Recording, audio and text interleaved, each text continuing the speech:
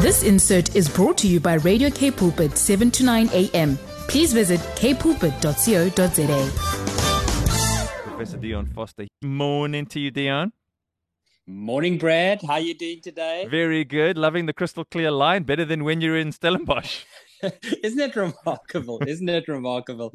Yeah, but Brad, it's wonderful to be here in Cambridge, and yeah, as you say, this is a very special place. We celebrated the 100th anniversary of Wesley House, and it's one of the university's colleges that for the last 100 years has been training women and men for ministry and mission. And isn't that a wonderful thing to give thanks for? Yeah, just quickly before we get into this very important conversation this morning, what would you be doing there at Cambridge University? Yeah, so I supervise some doctoral students here. So part of what I'm doing, and I'm a research fellow at the university at Cambridge. So I'm meeting with doctoral supervisors. Particularly, we work with African students. So this week I'm here to do some training with doctoral supervisors, to meet some doctoral students, and tonight I'll be preaching in one of the local churches, so I'm looking forward to that. Wow, isn't that phenomenal? I've got this big stupid grin on my face. I think that's fantastic. Have a great time. I think this is awesome, and it's such an honor that we could chat to you, Dion. A big one. I mean, Proverbs 3 verse 5 and 6. We all know that it's on the little magnet up on the fridge, you know. It's one of those postcard verses that we know well. But trusting Jesus, even at times when we don't understand what's going on around us, that isn't as easy as we think it is. And we read the verse, we get all psyched up, and then when we've got to live it, it's hard.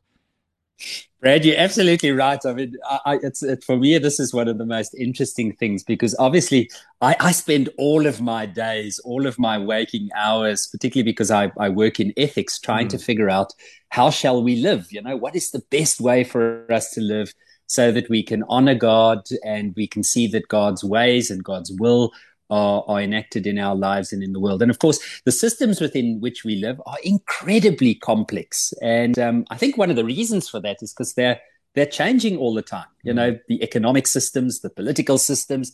You know, I laugh because what is okay today is definitely not going to be okay in 10 years' time. And you've sort of got to be quite, careful how you live and what you do and what you say. And for many of us as Christians, I think, that kind of overarching complexity can be a challenge. But of course, Brad, where the tacky hits the tar, that's where things are really, really difficult. You know, sometimes when I think about my own life, 12 years ago on this very day, our daughter Courtney, as a young girl, she was 11 then, had to go in for surgery for a brain tumor. Wow. And you sort of say, wow, Lord, what are you doing? You know, I mean, why is this happening? You know, how do I deal with that?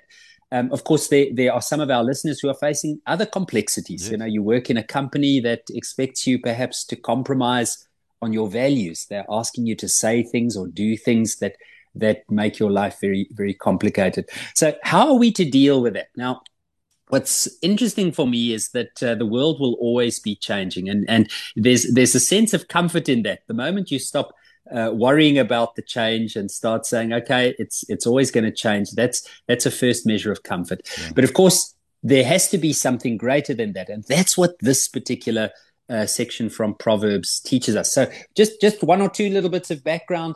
The book of Proverbs is what's known as wisdom literature. It's a portion of the Bible that was written. It's given to us so that we can learn how to live with wisdom, so that we can be wise in our living in the world.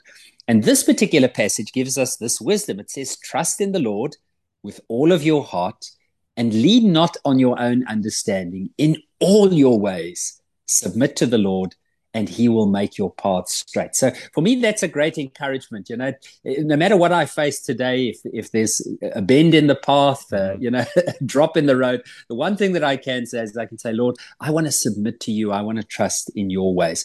Now, how do you do that? Verse 7 says, do not be wise in your own eyes. So in other words, don't say, well, I know the best way. Rather, it says, fear the Lord. So say, Lord, your way. This word fear means to submit yourself or to humble yourself before God. And then it says shun evil. Now that for me is always a very, very simple thing to do. We know that God is good, And one of the things we confess about God is not only is God good, but God is good because God is love. And so I often say to myself, what is the most loving thing that I can do in this situation? What is the thing that speaks of the character of God? Shun evil, do that. And then verse 8 says, if you do this, it'll bring health to your body and nourishment to your bones. And then verse 9 gets very practical. It says, honor the Lord with your wealth, with the first fruit of your crop. So in other words, I'm not living here so that I can become rich. Whatever I'm doing is not for my sake, Lord. It's all for your sake. I want to honor you with the first fruits of what I have. And then it says, when you put God first, we hear this, of course, in the Gospels as well, then your barns will be filled to overflowing, and your vats will brim over with new wine. So, Brad, I think for me today, what I'm trying to say is in the midst of the complexity, sometimes when we can't exactly figure out what's happening, either through the systems of the world or we're not quite sure what God is doing, there are some certainties that we can hang on to. And those are the certainties of the God who loves us, the God who has our best interests at heart. And let's just say, well, Lord, I'm here to live your way, not my way, and I want to submit myself to your will. Yeah. Thanks so much for that, Dion. It's easy. One of these verses, particularly verses 5 and 6, we love reading that. We love meditating on it. We desire straight paths. And when you're in the thick of it, then we look back and say, but this doesn't seem right. I mean, now what's happening? Where's the straight path? And I am submitting.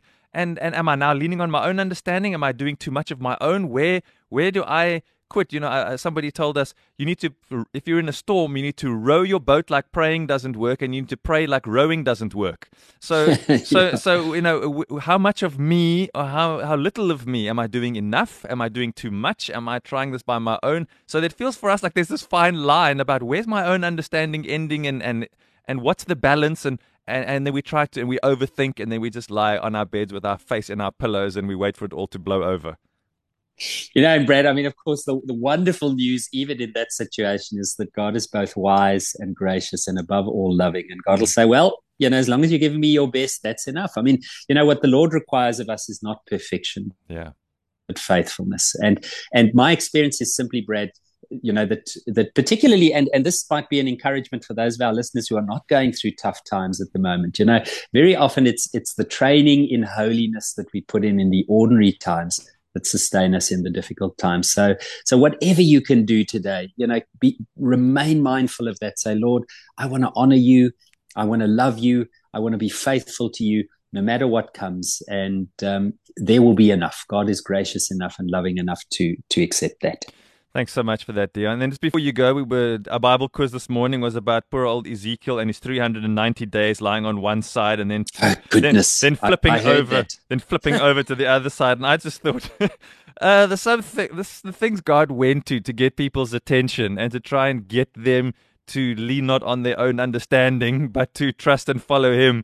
You had to put some people through an unusual time. Yeah, absolutely. And Brad, isn't it what? I mean, that's what love reading the Bible so much. If anyone ever tells you the Bible is boring, they obviously haven't read it carefully enough. Yes, and none of us need to make a braai this weekend using animal dung. We can also be pleased about that part. Absolutely. Dion, thanks so much for your time. I'm very excited for all the work that you're doing, and enjoy. I hope there's not raining and miserable there where you're at today, but thanks for joining us all the way from Cambridge. Thanks, my friend. God bless you. Chat next week. Bye-bye. This insert was brought to you by Radio K Pulpit, 7 to 9 a.m. Please visit kpulpit.co.za.